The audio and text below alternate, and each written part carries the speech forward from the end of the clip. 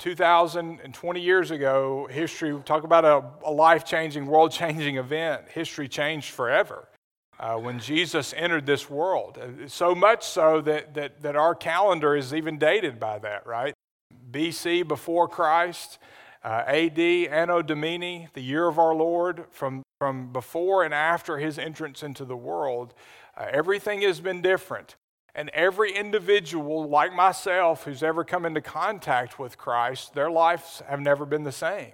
When you meet Jesus, your life will never be the same. Either your life will be changed and you will be saved, or you will reject him and your life will never be the same as a result. But there is no doubt, those who have come into contact with Jesus Christ, their lives have been changed forever. And we have the testimony of Scripture to bear that out. We're looking at the doctrine of Jesus Christ. Who is he? His influence, more powerful than any other individual throughout the history of mankind.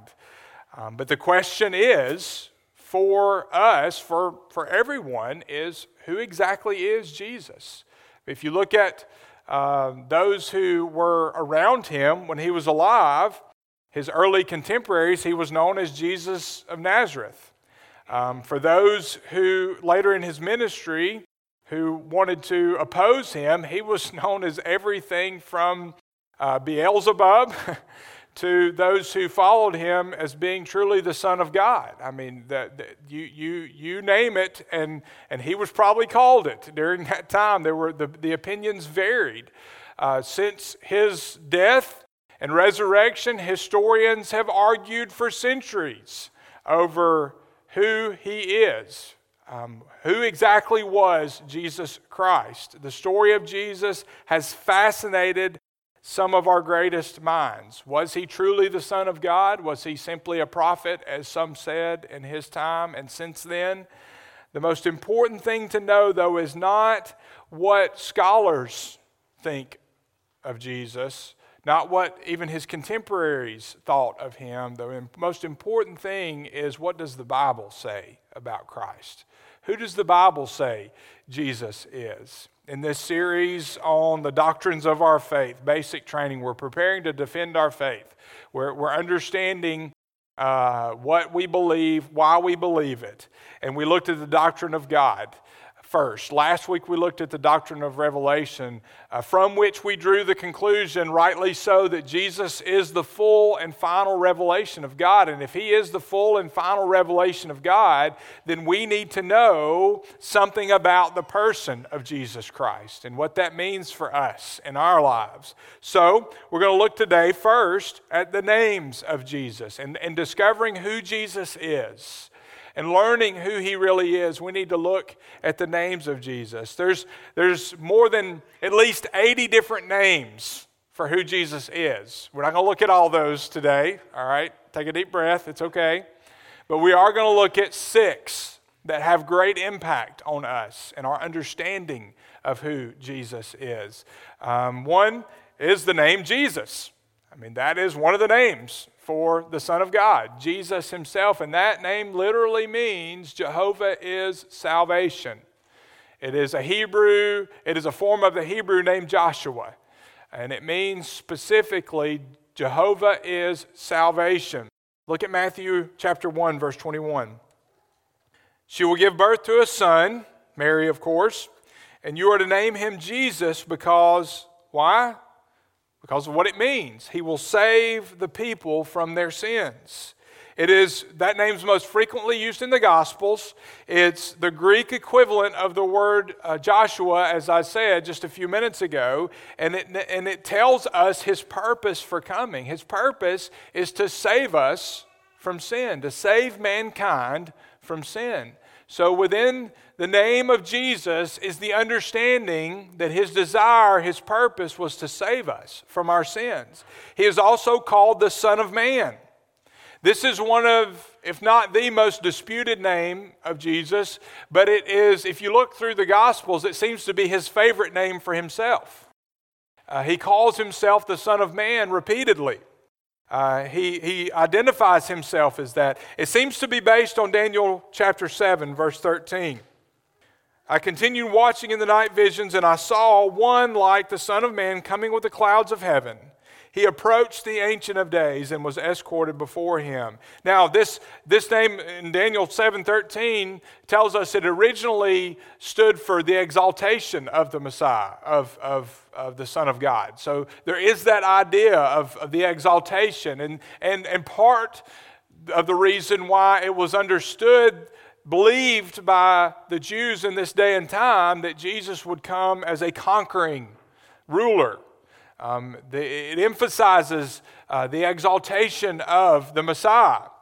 But Jesus takes this, and this is, as with much of what he does, all of what he does really, he takes it, and of course when Jesus impacts a person and even a concept, teaches something, a truth, he changes us forever. And he did that with this name, the Son of Man, which was understood to be this exalted, conquering hero. He takes it and he applies humility to it, which shows us what his purpose. Yes, he is still going to be that conquering warrior, and he will come as such. And that is very much a part of who he is. But he is also very much a humble servant. He takes it and applies to it the suffering servant that we see in Isaiah. So the Son of Man signifies Jesus' identity with man for man's redemption. It emphasizes his humanity, which we'll talk about in a few moments. But it's one of the great reasons that even in the midst of chaos, uncertainty, fear, that we can know that we have a Savior who knows us, who identifies with us, who is able to empathize with us. He is the Son of Man. He's also the Son of God. Just because he is man does not mean he is not fully God. We see this name, Peter's confession in Matthew chapter 16. It enhances the deity of Christ. Jesus knew himself. Yes, he's the Son of Man. He was human, but he knew himself to be in a unique sense the Son of God. We are all sons and daughters of God, right? But in a unique sense, Jesus was, and is the Son of God. Some say that maybe he came to this realization in the temple at age 12. Some say it was later when he was baptized. But I believe that there was never a time where Jesus did not know exactly who he was, that he was the Son of God. He knew himself to be uniquely the Son of God. And being the Son of God, it's obvious why he would say this in John 14:9. Have I been among you all this time without your knowing me, Philip? Philip asking, show us the Father. Jesus says, have I been among you? And you don't even know who I am. Jesus knew who he was. He said, the one who has seen me has seen the Father. How can you say, show us the Father? He is and was and is the Son of God. But also, he's called the Christ. Jesus Christ. Christ, we are Christians. That is a name for Jesus. And it is actually, I guess you could say, his official title, right? And so it's important to understand this is the Greek equivalent of the word Messiah. And the word Messiah means anointed one, specifically, means anointed one. And we also see this in Peter's confession of faith, his amazing confession of faith. And so what Peter's essentially saying is that you, Jesus, are the Messiah. You are the anointed one. You're the promised one. You're the coming one, the one whom God sent. I mean, you are the Messiah. That's what Peter is saying. And Jews, again, looking for this political Messiah, this conquering warrior, this hero, and we've seen the human aspect. We'll explore that a little more. And this title certainly recognizes his deity, that he is that. He is mighty. He is powerful. He was the anointed one of God. Look at Acts chapter 10, verse 38. God anointed Jesus of Nazareth with the Holy Spirit and with power, and how he went about doing good and healing all who were under the tyranny of the devil, because God was with him. He is the anointed one of God, the one sent from God. He is also called Lord. Especially in the biblical times, it's Lord is the equivalent, and even today in English, it is the equivalent of sir. I I mean, it is an honorary type title, certainly, but in Jesus' day especially, it's basically, when we see that referenced, it is basically being polite. It is calling someone sir with respect. But when we see, after the resurrection, beginning in John chapter 20, verse 15, Jesus is identified from that point on. Lord begins to carry the meaning for Christ. Lord begins to carry the full meaning of Jehovah, of Yahweh.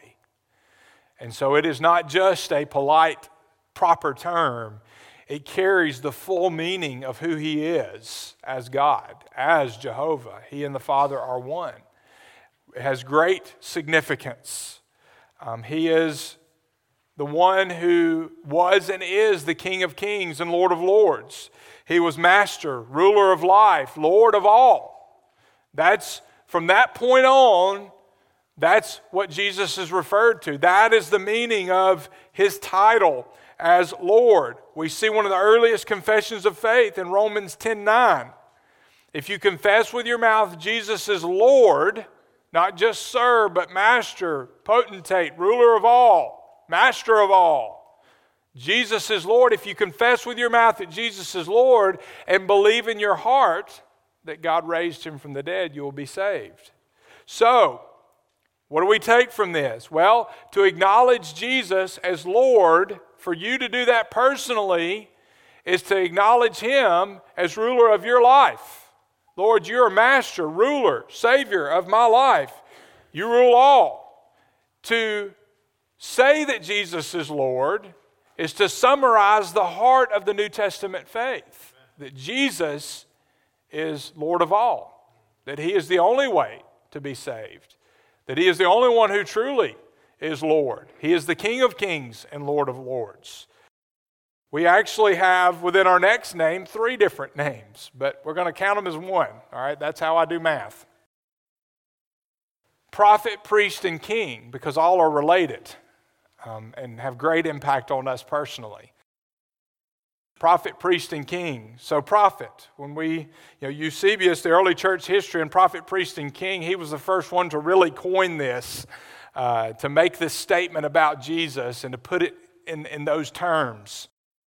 We see John Calvin develop it later, but there's great significance in this title. Prophet, for one. Who is a prophet? Well, a prophet is somebody that's sent from God with a message about God, plain and simple. We see several prophets throughout Scripture. And while Jesus wasn't just a prophet, He was certainly a prophet, right? I mean, He definitely had a message about God. Each prophet, if you look through Scripture, and this would be a great study to do, personally, if you look through Scripture, each prophet has a theme, every one of them. And Jesus had a theme as well. His theme is the kingdom of God. The kingdom of God is at hand. That's His theme. And that's why He was here. Jesus' theme, Mark 1, 14 and 15. After John was arrested, Jesus went to Galilee preaching the good news of God. The time is fulfilled. The kingdom of God has come near. Repent and believe the good news. There's Jesus, His mission on earth, which is now our mission, by the way. He's left us to fulfill that now that He has risen and ascended into heaven. He was a preacher of the gospel, the kingdom of God. It entered with Jesus' ministry, the kingdom of God did. I've gotten that question before. When you see the kingdom of God in Scripture, what does that mean to you? Well, it means a couple of different things. It entered the kingdom of God with Jesus' entrance, His ministry. The beginning of His ministry, I believe, is when the kingdom of God entered into the world. It continues today as He rules on the throne of our hearts, but there's also a future component to the kingdom of God. He will return again in victory, and He will rule with the saints for all time. He will annihilate evil for good once and for all, and He will rule on His throne for all of eternity.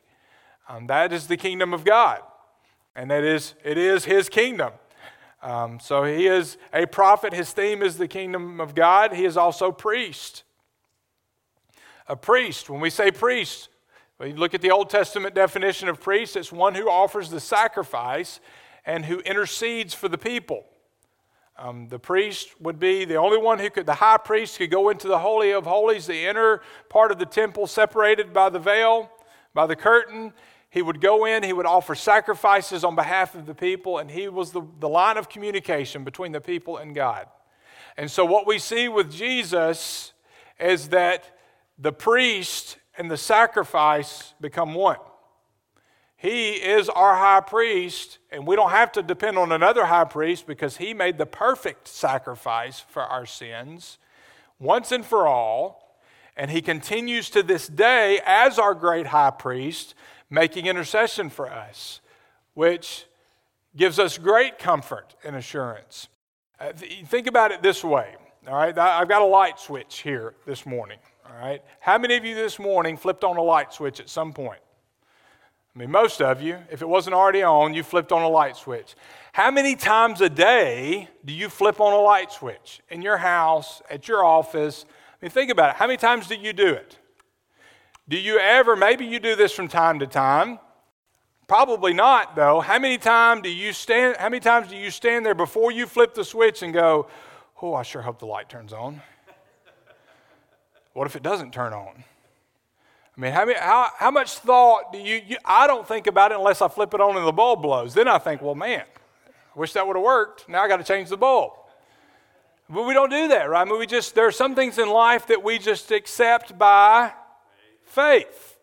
That when I flip this switch, that the light is going to come on. Now, there's nothing about this switch that powers the light, right? It is what allows the power that is in another place to come through the wiring into this switch, and then the switch allows the power to go to the light and turn it on. Well, that is faith. I mean, it isn't our faith that has power in the sense that it accomplishes things, but it is faith that gains us access to God's power. And so, what's the switch in our lives that gains us access to the power of God? It's prayer. And here's the promise, and here's where this ties in. When I go and I flip the switch in faith and I pray, it goes through the great intercessor to God Almighty, and the power of God is now working in and through my life. It is faith. It's trust that God truly is who He says He is, and that Jesus truly is at the right hand of the Father making intercession for me. So when I am troubled, when life is confusing, when people are sick, when I don't know what's coming, I don't have to be afraid. All I have to do is flip the switch and trust that God is in control. And I've said this, and I'm going to say it 1,000,000 times. None of this has taken God by surprise, folks. Thursday, it seemed like the whole world was coming unglued. And all of a sudden, my day was all about the coronavirus and what we were going to do this weekend and what I needed to do to make sure we were communicating with you and everybody was safe, everybody was on the same page.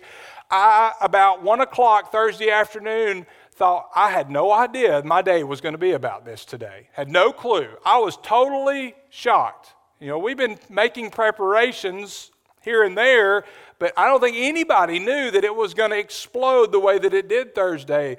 But in it all and through it all, I knew that everything was going to be okay, because while I was surprised, God was not. And so I went and I flipped the switch and said, Lord, you know what you're doing.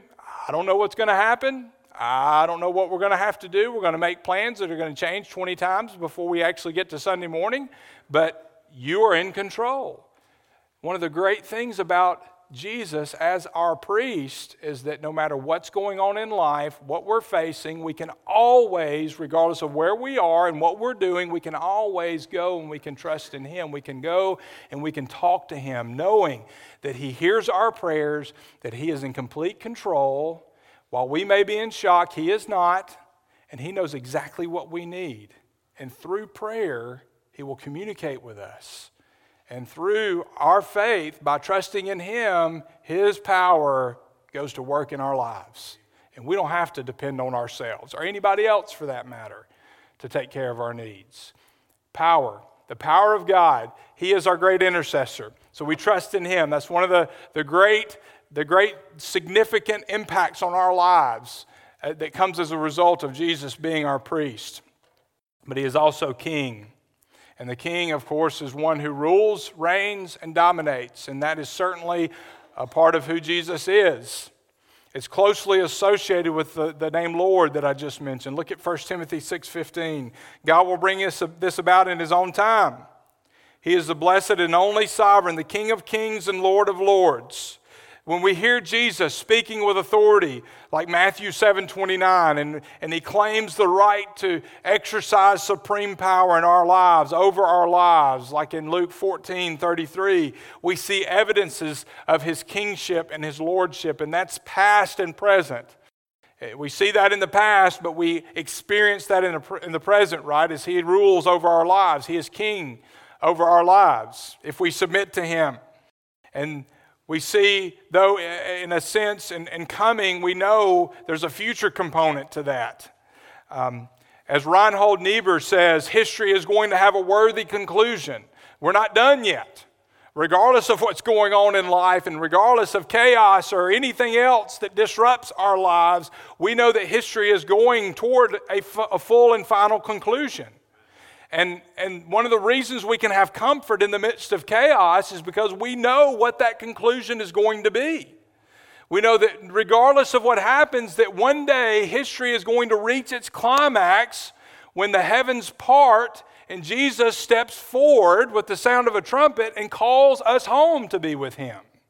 So regardless of what life brings, even if it's death, we don't have to be afraid because Jesus says, hey, I've already taken care of that. And nothing in life, yes, we should be concerned. Yes, we should take appropriate measures.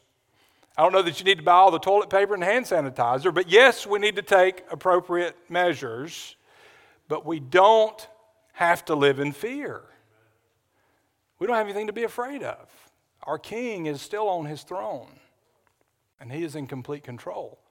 And one day, we will be in a place where we don't have to worry about this virus or any other virus.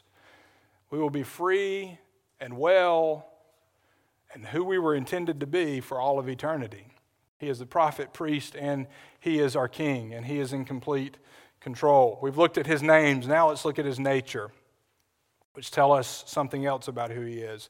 There are 4 elements of the nature of Christ. There is His pre-existence. Again, man, what an amazing, as I was studying, especially this weekend, just going over and over and over this, I kept being incredibly impressed. God just impressed my heart with the fact that, this is all my life is about right now, right? I mean, it's impacting everything. But this is just a little blip in time. I mean, God has always been. How many plagues has He seen come and go? Not that this is a plague, don't worry. All right, no fear, no panic. How many sicknesses has He seen? How many wars has He seen come and go? How many, just the events in my lifetime alone. Last night's dinner conversation went from, hey kids, you're going to remember this, to 9/11, the greatest, most traumatic event I've experienced in my life. I remember everything about that day. But God was on His throne then. He was on His throne at Pearl Harbor. He was on His throne long before that, and He will always be. I mean, He is eternal. What rocks our whole world, in a sense, God's saying, hey, I've been there and done that. Just trust me. Calm down. Take a deep breath. Flip the switch. Trust in me, and I'll provide. He's eternal. Pre-existence. He was in the beginning with the Father. Let's look at a few verses. John 1:1. In the beginning was the Word was with God, and the Word was God. John 8:58. Jesus said, I assure you, before Abraham was, I am. He's saying He's God. We know that. John 17:5. Now, Father, glorify me in your presence with that glory I had with you before the world existed. And that was one of the verses, and I've read that, I don't know how many times, but that was just one of the verses that just jumped off the page. Bold, highlighted, just impacted me in an incredible way. Glorify me in your presence with that glory I had with you before the world even existed. Before we were here, before anything we see was here, God was God. He was on his throne. Philippians 2, 6 and 7, Jesus, who existing in the form of God, did not consider equality with God as something to be used for his own advantage. Instead, he emptied himself by assuming the form of a slave, taking the likeness of men. And when he had come as a man in his external form. Why use that verse? Well, he didn't come into existence when he was born. He was already. He chose to take the form of a man. There was never a time when Jesus was not, ever, nor will there ever be. He is eternal, pre-existent. Also, we see his incarnation. We see within the nature of Christ the incarnation, which teaches us something about him. The word incarnate literally means in the flesh. That's the literal meaning of the word incarnate. So Jesus, who is eternal and pre-existing, the eternal and pre-existing God, the Word of God, he became flesh, entered humanity, he became flesh in the act of the incarnation. Jesus is God's self-revelation. He is the full and final revelation of God. He is God's self-revelation in human flesh. The testimony of Scriptures, John 1:14, the Word became flesh and took up residence among us. We observed his glory. The glory is the one and only Son from the Father, full of grace and truth. And then 2 Corinthians 5:19, that is, in Christ, God was reconciling the world to himself. He was in the flesh, in the world. God's reconciling the world to himself through Christ, not counting their trespasses against them. And he has committed to us the message of reconciliation. God in human form, in the flesh. So, the incarnation, when we're talking about Jesus, literally means that Jesus is not just in the flesh, Jesus is God in the flesh. He is fully human, but he is fully God. He is God in the flesh. It means both his divinity, he is divine, and both his humanity, he is human. Both of those are emphasized. He was just as much God as if he were not man, and just as much man as if he were not God, yet somehow he was both. And, if you can explain that completely, come talk to me, we'll write a book and make $1 million. It's like the Trinity. We can't comprehend it, but it's true. Fully God, fully man. We can understand a lot about it, but there's still mystery in that he could do that, but he did. Jesus was fully the God-man. Also, we see, though, his humanity. He was fully human, a real, live human being. He's made in the likeness of man. He was born of a woman. He grew up in wisdom and stature. He grew in wisdom and stature. He was tempted. He ate. He slept. He drank. He wept. He prayed. All that we experience. And this is what is meant by his humanity. A lot of times, people will emphasize his humanity to the point to where they sacrifice his deity. I mean, the first heresy of the church was not a denial. It was Docetism. It was not a denial of his divinity that he was God. It was a denial of his humanity, that he wasn't really man, because we can't understand how he can be both. So it goes both ways. There's a tendency to emphasize his humanity at the sacrifice of his deity. There's also the tendency to emphasize his deity at the expense of his humanity. But there's both. He is fully God, yet fully man. We see in the Bible, John's writings, two writings, his gospel and the first epistle, they both emphasize strongly his deity and his humanity. In 1 John 1, in the Gospel of John, first we see Jesus growing. We see him tired. We see him hungry. We see him thirsty. In 1 John 1, the writer looks at Jesus as the Word of life, as having seen, held, heard, beheld. I mean, all of it, we see both emphasized by John, someone who knew Jesus pretty well. He identified himself with humanity, yet he is without sin. And if you look at the testimony about Jesus, even those who were opposed to him, none could bring a charge of sin against him. Both those who knew him well, those who were against him, the irrevocable testimony is that Jesus was without sin. He was fully human, yet he lived without sin, which is what makes him such a great high priest for us. He knows where we are. He knows what we're going through. He's experienced it. The pain and suffering of life on earth, temptation, what it means to be hungry, what it means to be, concerned, what it means to be uncertain, at least in a sense. He knows what that's like, what the chaos of living on this planet is like.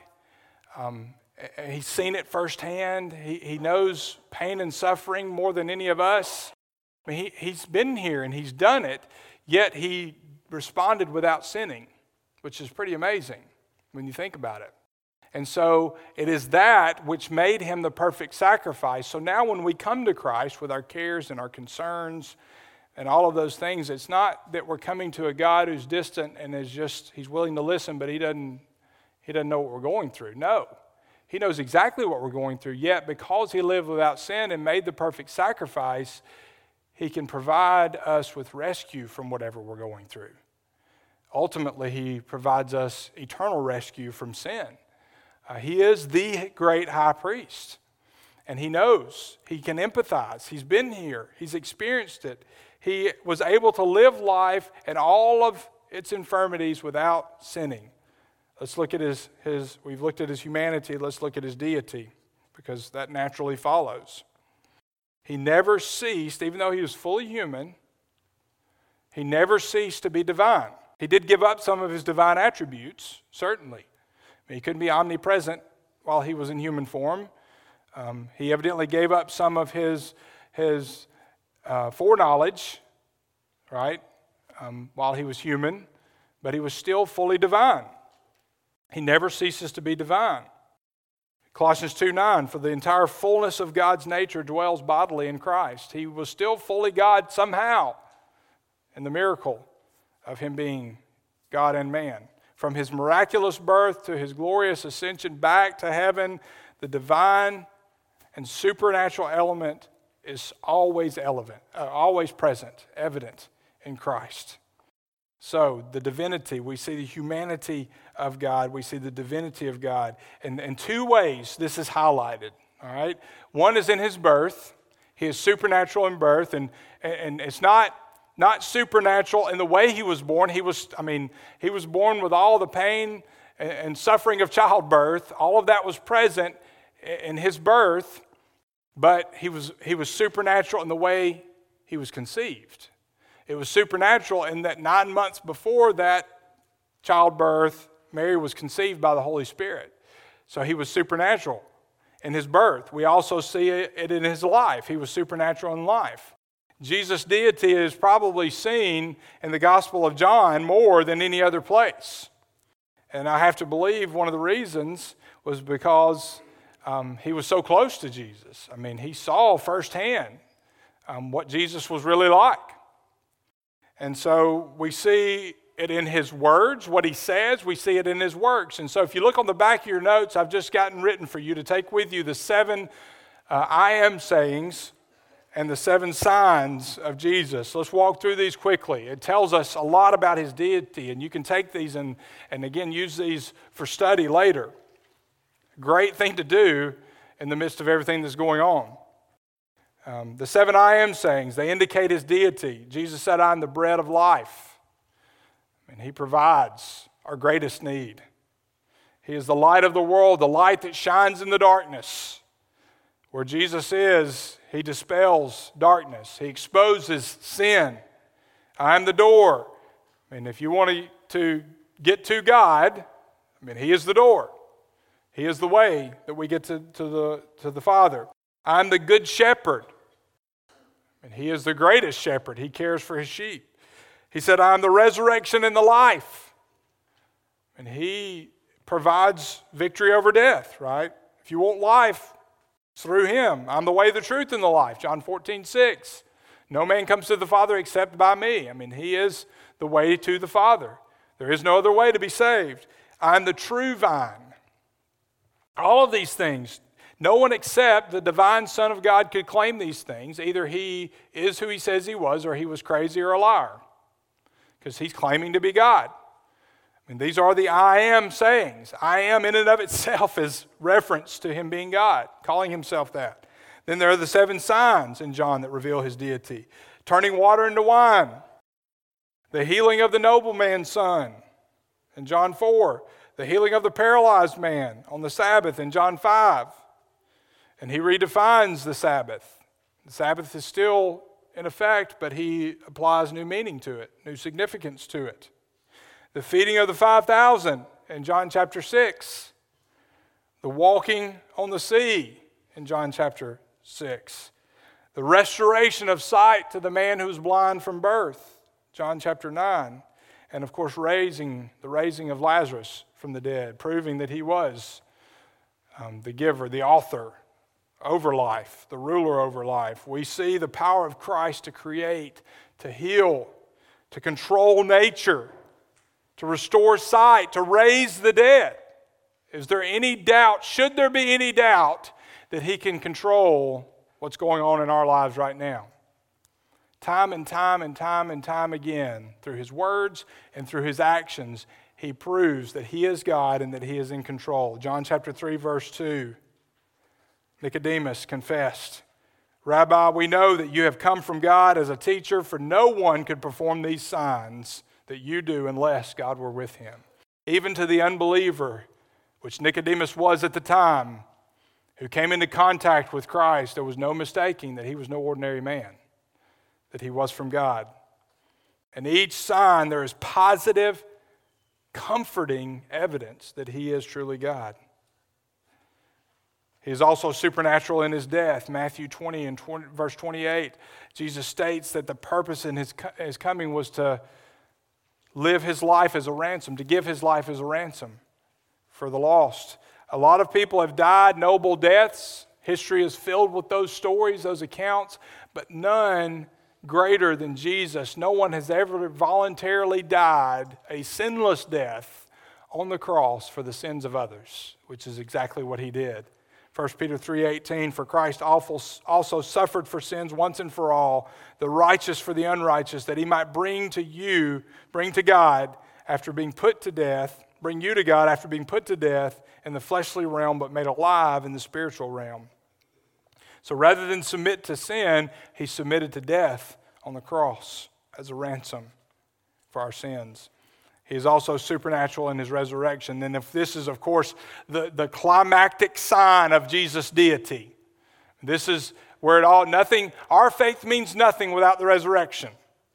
But we have Jesus who died a sinless death, took on the sins of all of ours. He didn't sin himself, but he took on our sins. He died as a ransom for our sins, paid the price, the penalty for our sins, but he arose 3 days later to defeat sin and death. He's alive. He was supernatural in life, he was supernatural in death, and he's supernatural in the resurrection. The scriptural accounts, his appearances, the preaching of the apostles, the existence of the church today, all are infallible proofs of Jesus that he is alive and that he was raised from the dead. This further supports his deity, and it all can be summed up. The Christian faith either stands or falls on the resurrection of Christ. Without resurrection, there is no Christian faith. There is no victory over death, but with it, there is victory, and there's no reason to fear. I want you to think of fear as this candle, specifically the flame of this candle. If I light this candle, the fire is contained right here, right? And fire can be a great thing when it is contained. It can be used for wonderful things. But the moment I knock this candle over, which I'm not going to do, but if I did and something catches on fire, it can quickly get out of control, can't it? And fear is like that. And we've seen some of that this week. Fear can get out of control in a hurry. Look at the wildfires in California. Every year there are wildfires, and when they get out of control, it causes chaos. It causes a lot of hurt. People lose a lot of stuff. Some lose their lives. The fire in Gatlinburg just a few years ago. I mean, the examples of how the destruction that can be caused when fire is not controlled. Well, fear, if it's not brought under control, can cause great destruction in our lives. It can cause chaos. It can cause hurt. It can cause suffering. It can cause a lack of peace, a lack of contentment, all of those things. So if I left this candle burning, eventually there's a good chance that it would catch something on fire. But what do I need to do in order to keep that from happening? Very simple, just snuff it out. That's what the resurrection did to our fear. Because think about it. Why is everybody afraid of sickness? Ultimately, afraid of death. Let's be honest, okay? There's no reason to not talk about it. I mean, that's ultimately what everybody's afraid of, right? Which creates fear. It creates panic. If left unchecked, if you don't snuff it out, creates panic, creates actions that I normally wouldn't do, which contributes to chaos, which can contribute to further pain, further suffering than there has to be. So unless you snuff it out at the beginning, fear can run rampant. Well, Jesus' resurrection snuffed out our greatest fear. I heard my pastor say growing up, and I believe it, and I feel this way now. I'm not afraid of dying. I'm afraid of, I'm concerned about how I'm going to die, but I'm not afraid of dying. Nothing in this world has to have a hold on us to the point to where it makes us incapable of doing what God has called us to do. I referenced it in one of my messages, and I'm going to read it again. 2 Timothy 1:7, God has not given us a spirit of fear and timidity, but of power and love and self-discipline. We don't have to live in fear. We need to be smart. I've covered that, and we're going to do that. This may be the last time we meet together for a few weeks. We're going to take every precaution that we can to make sure everybody's safe and healthy, all right? We're going to be cautious. We're going to be smart. We're going to use the wisdom that God gives us. We're going to use the brains that He gave us. But we're not going to live in fear. We're not going to allow it to cripple us, and we're certainly not going to allow Satan to use this to force us to stop being the church. Being inside this building is not what determines whether or not we are the church. The church has nothing to do with this building. It's where we gather. It's a special place, but the church are the people inside. The church are the people that make up that church, that organization. The church is Jesus living in and through us. And so we are going to continue to be the church, regardless of whether or not we're meeting in this room. And we're not going to be driven by fear. Examining all of the names of Jesus, looking at all of the evidence, all of what it means, we can say with confidence that Jesus is the Savior of sinners. And He has rescued us from sin and death. So the real question here is not who I say Jesus is. It's not who those who knew Him say He is. It's who do you say He is? Who is He to you? I don't know what exactly is coming in the next couple of weeks, all right? I don't know what this gathering is going to look like. I will tell you that tomorrow morning that the staff and I, we're going to sit down and we're going to make plans for the weeks ahead. There's a good possibility that we won't meet together like this for a few weeks. I think that after Wednesday, I think that's going to be a given. We're going to make sure that we have the capability for our church to participate in worship. It will probably be streaming. We're streaming the sermon today. We're going to do whatever we need to be able to stream music as well in the weeks coming. We're going to make sure that we have a way for you to give online, to participate, and to give your tithes and offerings. All of those things. We're going to work out all those plans, and I'm going to continue to communicate with you. All right. If you're not signed up on Flock Notes, sign up today. Be on Facebook. Look for my communication. We're going to continue to do what we've been called to do. And let me just emphasize here that again, because we may not be here, doesn't mean that the ministry of the church needs to stop. This is a great opportunity for us as God's people to be the church in our communities. Check on your neighbors. Call your neighbors. Go see your neighbors. Share your toilet paper with your neighbors. If you find out somebody has a need, meet that need if you can. We're still going to be up here at the church office every day. Your deacon of the week is going to be on call. The staff, we're still going to be doing ministry. If you find out somebody has a need that you can't meet, call us. We will organize a way to meet that need. I mean, this gives us a tremendous opportunity to reach out to the people around us, to be Jesus, to declare the name of Jesus, to be his ambassadors to the people in our lives. And so we're going to do that. If nothing else, we may impact our community in a way that we never could have without this happening. So we're going to continue to be the church. We're going to be smart. We're going to be safe. We're going to continue to worship on Sunday morning in one form or another.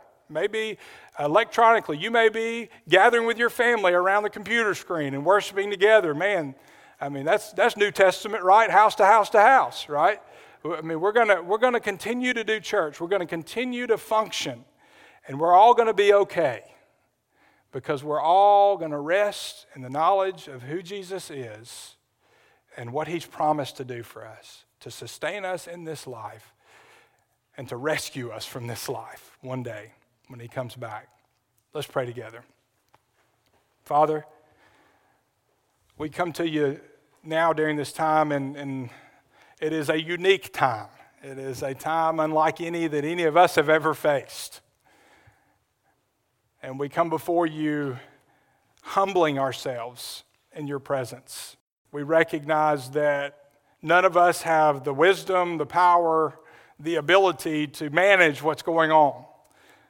But we can turn to you in faith and trust in you for guidance and for direction.